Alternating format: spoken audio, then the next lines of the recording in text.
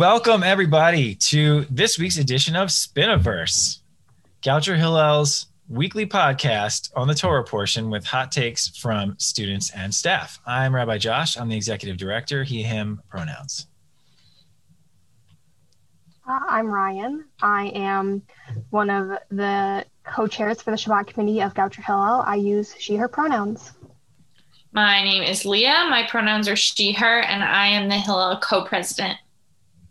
Awesome. All right. So we are getting into a 4-portion kind of arc that, oh man, I really should have intended that pun. That is all about the Mishkan, the tabernacle, that is the holy place that the Jewish people are meant to build in the desert, which, you know, construction issues, one might imagine, materials, we'll get into all of that here. But let's go ahead and read the summary. So anybody want to jump in? I can. Go for it.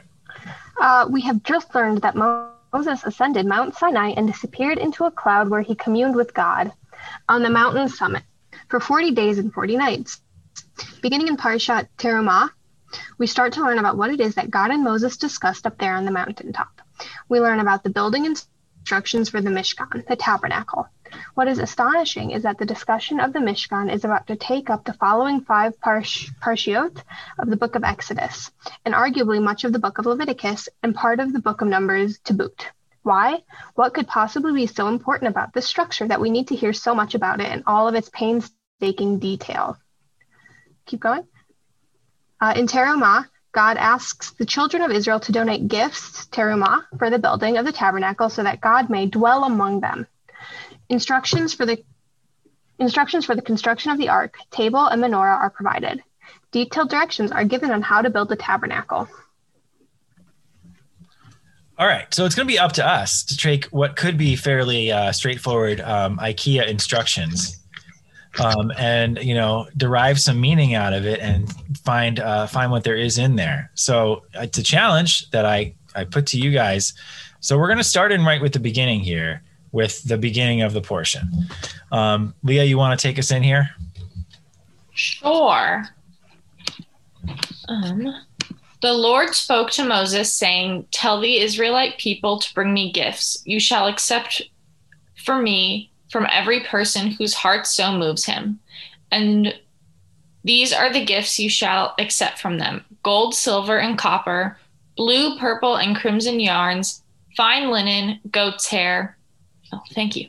Tanned ram skins, dolphin skins, and acacia wood. Is that how it's pronounced? Oil for lighting, spices for the anointing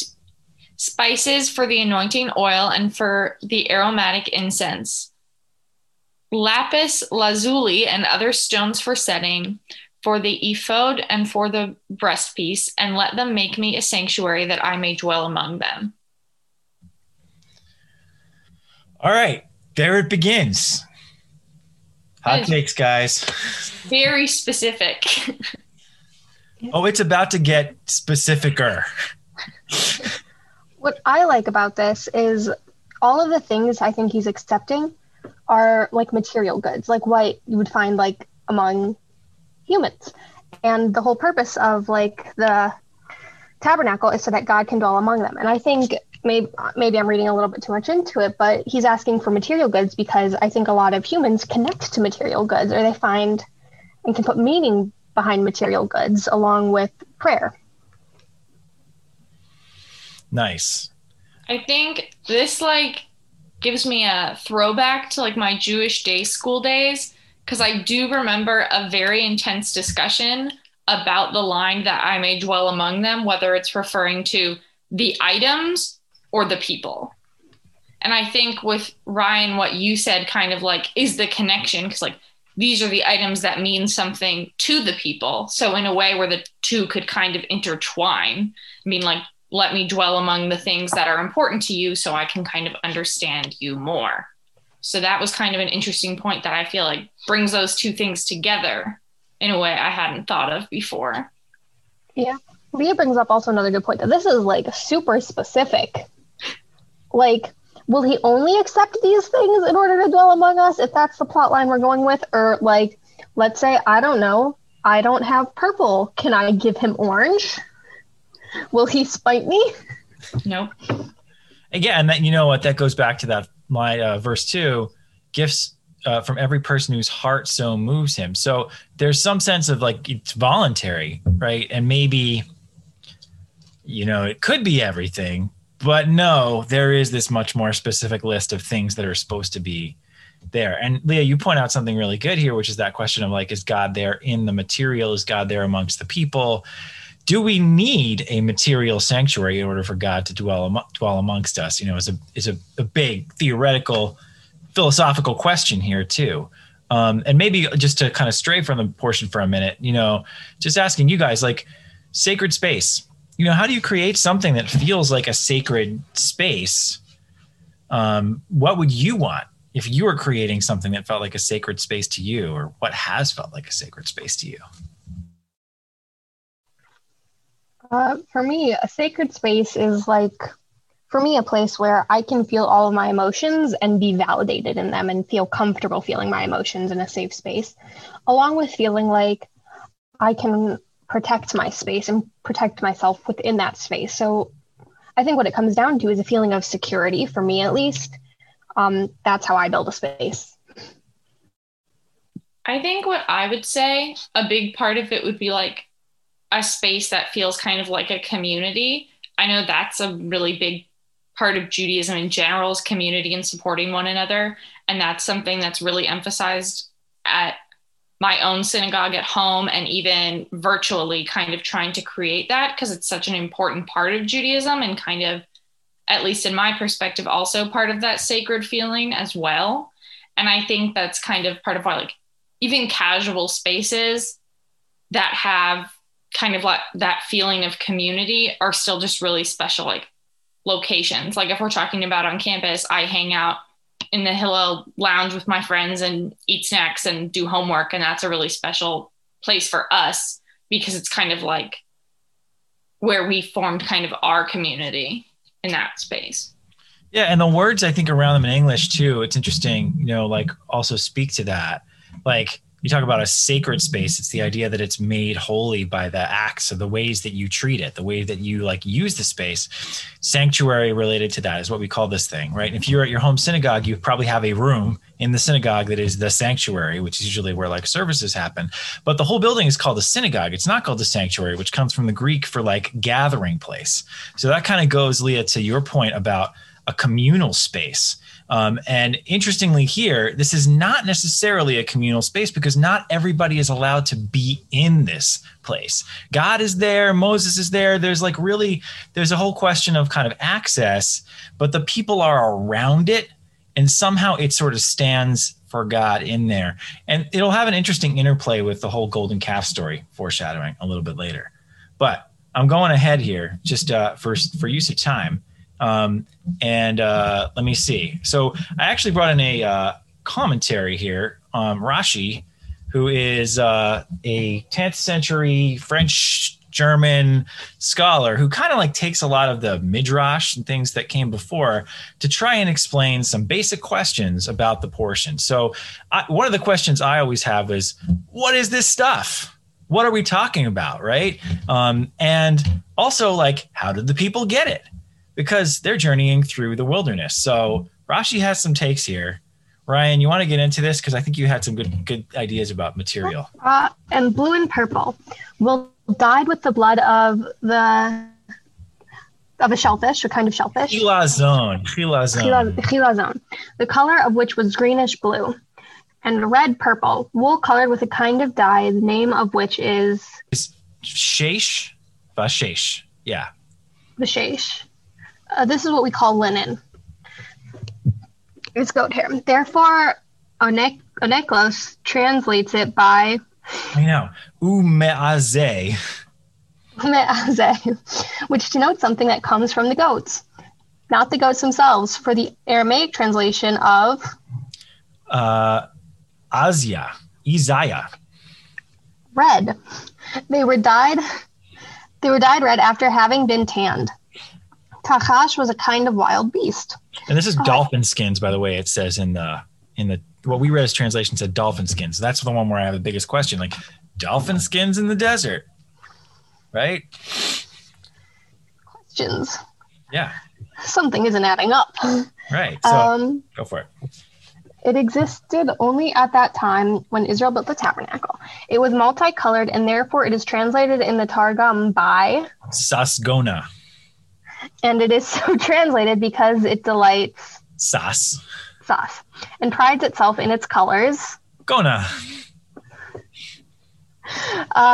But from where did they get this in the wilderness? Rabbi Kahuma explained it thus. Our father Jacob foresaw by the gift of the Holy Spirit that Israel would once build a tabernacle in the wilderness. He therefore brought cedars to Egypt and planted them there, and bade his children take these with them when they would leave Egypt.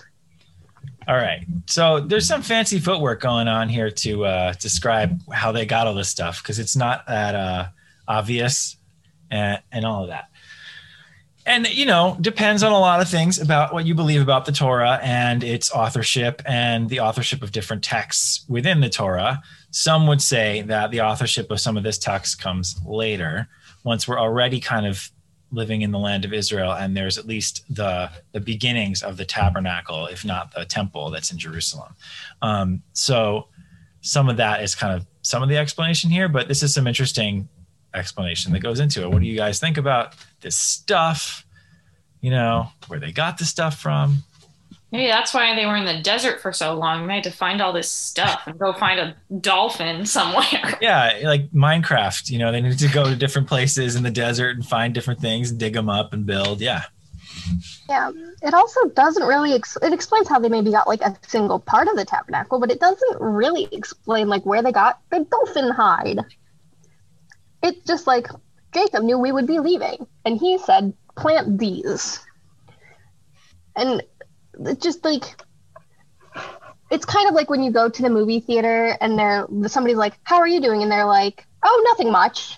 Like, it kind of makes sense, but also didn't answer the question.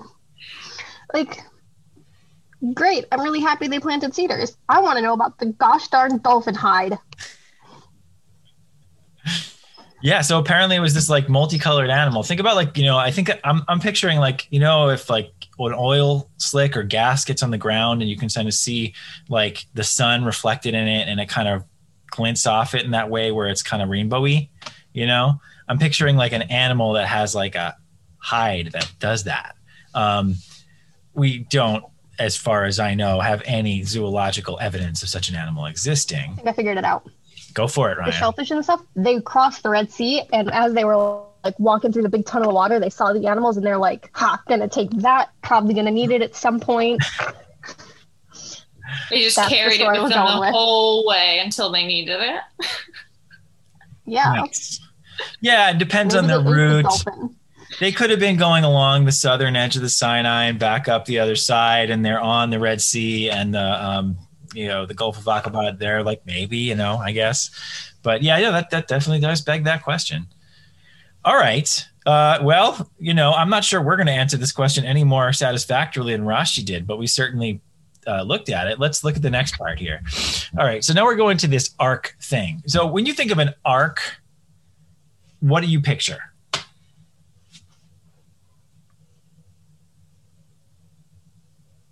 A boat. A boat. Noah's Ark.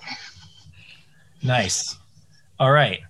Except here's the weird thing. The word in Hebrew for the ark that we're talking about in the temple is a different word than the word that was used for Noah. So Noah's is called a teva, and this one is called an aron. So interestingly, in English, they are the same. That same word is used for both. But I think of, like where the Torahs are held in a synagogue. That's an ark. It's a big cabinet, right? And to some extent, it takes its name from this, but this is different. So you might want to think a little bit more Indiana Jones and Raiders of the Lost Ark here, because that's actually what we're talking about. If you think about that scene at the end of the movie. All right. I'll read this one. Exactly as I show you. Very specific. The pattern of the tabernacle and the pattern of all its furnishings, so you shall make it. All right, no deviation. This is not a creative course. You have to kind of follow the instructions to the letter. They shall make an ark of acacia wood, 2.5 cubits long, 1.5 cubits wide, and 1.5 cubits high. All right, stop there. And then we'll do, you know what? Let's do a little more ark before we talk. And deposit in the ark the tablets of the pact, which I will give you. You shall make a cover of pure gold, 2.5 cubits long and 1.5 cubits wide. Make 2 cherubim of gold and make them of hammered work at the 2 ends of the cover. Make 1 cherub at the one end and the other cherub at the other end. Of one piece with the cover shall you make the cherubim at its 2 ends. The cherubim shall have their wings spread out above, shielding the cover with their wings. They shall confront each other, the faces of the cherubim being turned toward the cover. Place the cover on top of the ark, after depositing inside the ark the pact that I will give you. There I will meet with you, and I will impart to you from above the cover, from between the 2 cherubim that are on top of the ark of the pact, all that I will command you concerning the Israelite people. Stop in there. Oh, gee, IKEA, but without pictures. What is a cubit? Okay, so a cubit is approximately 1.5 feet. It's the length from your elbow, at least as it was measured in the ancient times, the length from your elbow to the tip of your middle finger. And that's why this, parts of this on your body are called cubital, actually. So yeah, because people didn't have rulers and stuff around all the time, so they had to use parts of their body to measure stuff. So approximately, if you're talking about something 2.5 cubits long, so 18 inches, somebody do some math here. I know it's been a minute. Let's see, that's 3 feet 9 inches long or so, and 1.5 cubits wide is 27 inches wide. So, 2 feet and 3 inches wide. Somebody will tell me in the comments whether I got that wrong. So yeah. All right. So we got this big box with this cover and these cherubim, and it's very specific. I was very surprised by the cherubs. I don't know if I've ever seen, at least in my experience going, and like my synagogue has an ark, like whatever. But I think it's interesting how specific they are and how you mentioned it's like not a creative process, because I feel like now a lot of synagogues do put a lot of effort into like really nice and like beautification of their ark, and it's not really made of the kind of like wood that they were explaining. So I think it's interesting how like some parts of the explanation stay the same, where it's like what you should have it and that kind of thing, but kind of like it's also changed in terms of like I don't think there are cherubs on my ark. Maybe I'm wrong. Well, I don't think so. And they've gotten like a lot more creative with it. So I do think that's interesting how like the root has stayed the same, but I think in even highly observant Jewish communities, I might be wrong about this, but the kind of creativity that's allowed with it has kind of spread out.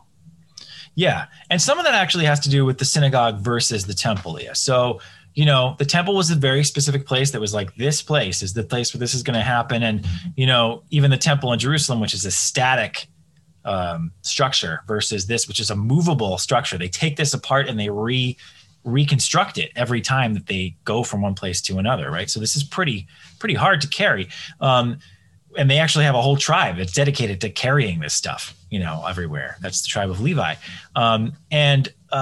So it's different because synagogues are actually not supposed to do exactly like the temple. There's some rabbinic instructions later that are basically like, yeah, you can do something that's kind of like the temple, but not exactly. And definitely don't make pictures of cherubs because that was only the temple. Don't do that now. And there's also this whole question about graven images. So some synagogues will interpret that saying basically you shouldn't have pictures of human forms or even potentially of animal forms. And that's this whole question about like sacred art. In Muslim scripture, basically the idea is you can't make anything that represents anything in nature. So Muslim art is often pretty like abstractly representative or patterns and things like that. Jewish like holy art is a little bit more flexible, but often you won't see exact replicas of the types of things that you could see in the temple, which is why we don't really like instinctively know what this looks like. We have to sort of imagine some of it. And a cherub, by the way, I don't think it's supposed to look like the little Cupid that came on your Valentine's Day card, right? It's supposed to be some other kind of angel thing. I'd have to go into the commentary, honestly, to look at this, but it's kind of not human exactly in form quite as much as you might think. I know, confusing, and I don't really have an easy answer for that. What do you, and then there's this idea of this one spot, right? Which is like, okay, Moses, you went up to the mountain and you talked to me for 40 days up there. Well, I can't move the mountain with us. So everywhere we go, you can't keep going back to that same mountain or we're never going to get to where we're getting to. So I kind of need a portable talking box to talk with you. And that's what this is going to be, which is kind of interesting. The idea that God would be concentrated in one spot in some ways. So any of your takes on that idea? For me, it's almost a little bit like contradictory, because up above he's like, bring me all these things, here's what I will accept, and then he's like, but put my commandments in this tiny little box, please. Very ornate. It's very like it. The different levels of specificity that come from the two passages is very interesting, because the first one is like, if it's voluntary, yeah, I would love it if you came from your heart. And this one, and he's like, you will do exactly as I tell you. You mess up and I will smite you. I don't think he said that, but I'm taking it as like, you mess up. That's foreshadowing, by the way, for Acharimot in, it's Kedoshim, I think. Well, it's one of the parshas that's in Leviticus. I'll have to look it up later, where Aaron's sons do something that they're not exactly supposed to do. But it doesn't say here directly, I will smite you. No, but, it doesn't. You're not far off. You're not far off. That's the general vibe I'm getting from this. Yeah. That's the ominous. Do this right or else. The other thing that kind of stood out to me is like, he talks for a really long time about the cherubs. Like, that's a big bulk of the passage. Like how the cherubs will look, what they'll be made of, where they'll be placed, what they'll be doing. And I don't know off the top of my head, but I don't know if like cherubs are mentioned anywhere else. Are they mentioned anywhere else than in this passage? They are mentioned other places in this passage. The last time we've seen the word, I think, and I'm not a walking concordance, but I did look at this, I think, is in Genesis, when Adam and Eve are kicked out of the Garden of Eden, and there's a cherub stationed to make sure they don't get back in. So think about, and it's supposed to, and there's a flaming sword also that's always rotating or something like that. So cherubs are guardians almost. Yes, exactly. Cherubs are guardians. So that sort of brings this brings it a little bit more into focus. Like putting two cherubs with their wings covering, almost like guarding the pact. Which I think is actually, I think I've seen a picture of this in one of my classes. It was really beautiful. And one of the things like we discussed, but we talked about it here, is that it looked like angels, but they had wings, and angels, it's like never specified in the Torah that angels really have wings. So I wonder like what the wings are on here. Yeah. And angels, there's like not just one kind of angel in Jewish literature. There's a bunch of them. These cherubs might sort of be part of that. The word angel in Hebrew is malach, which really just means like a messenger. So there can be these other divine beings and beasts that we hear about that are not necessarily all the same looking, but yeah, which is interesting. Yeah. God uses them here. And then the idea that in this box is the ark, is the pact, which is essentially, I think, the 10 Commandments, although potentially it's also all the words of the Torah, because one understanding is that Moses writes down the entire Torah, and that it's kind of kept, in a way. So what's in the box? It's a real good question. If you want to watch the end of Raiders of the Lost Ark, it doesn't go so well for the Nazis who try and open the box. Yeah. Okay. Well, let me see. Any other thoughts about the Ark this time around? I think that's kind of all the time we have, all that we're going to today. Next week, Tetzaveh, we go into some more of the specifics of the larger part of the Mishkan itself, along with some of the other accessories, let's say, that we're going to see in the Mishkan. And it'll give us a chance to be able to kind of look and think about like, okay, we've got this ark, we've got this thing. What really makes sacred space for our ancestors? And also like, what might make sacred space for us? Cool, guys. Thank you for this amazing episode of Spiniverse. See you next week.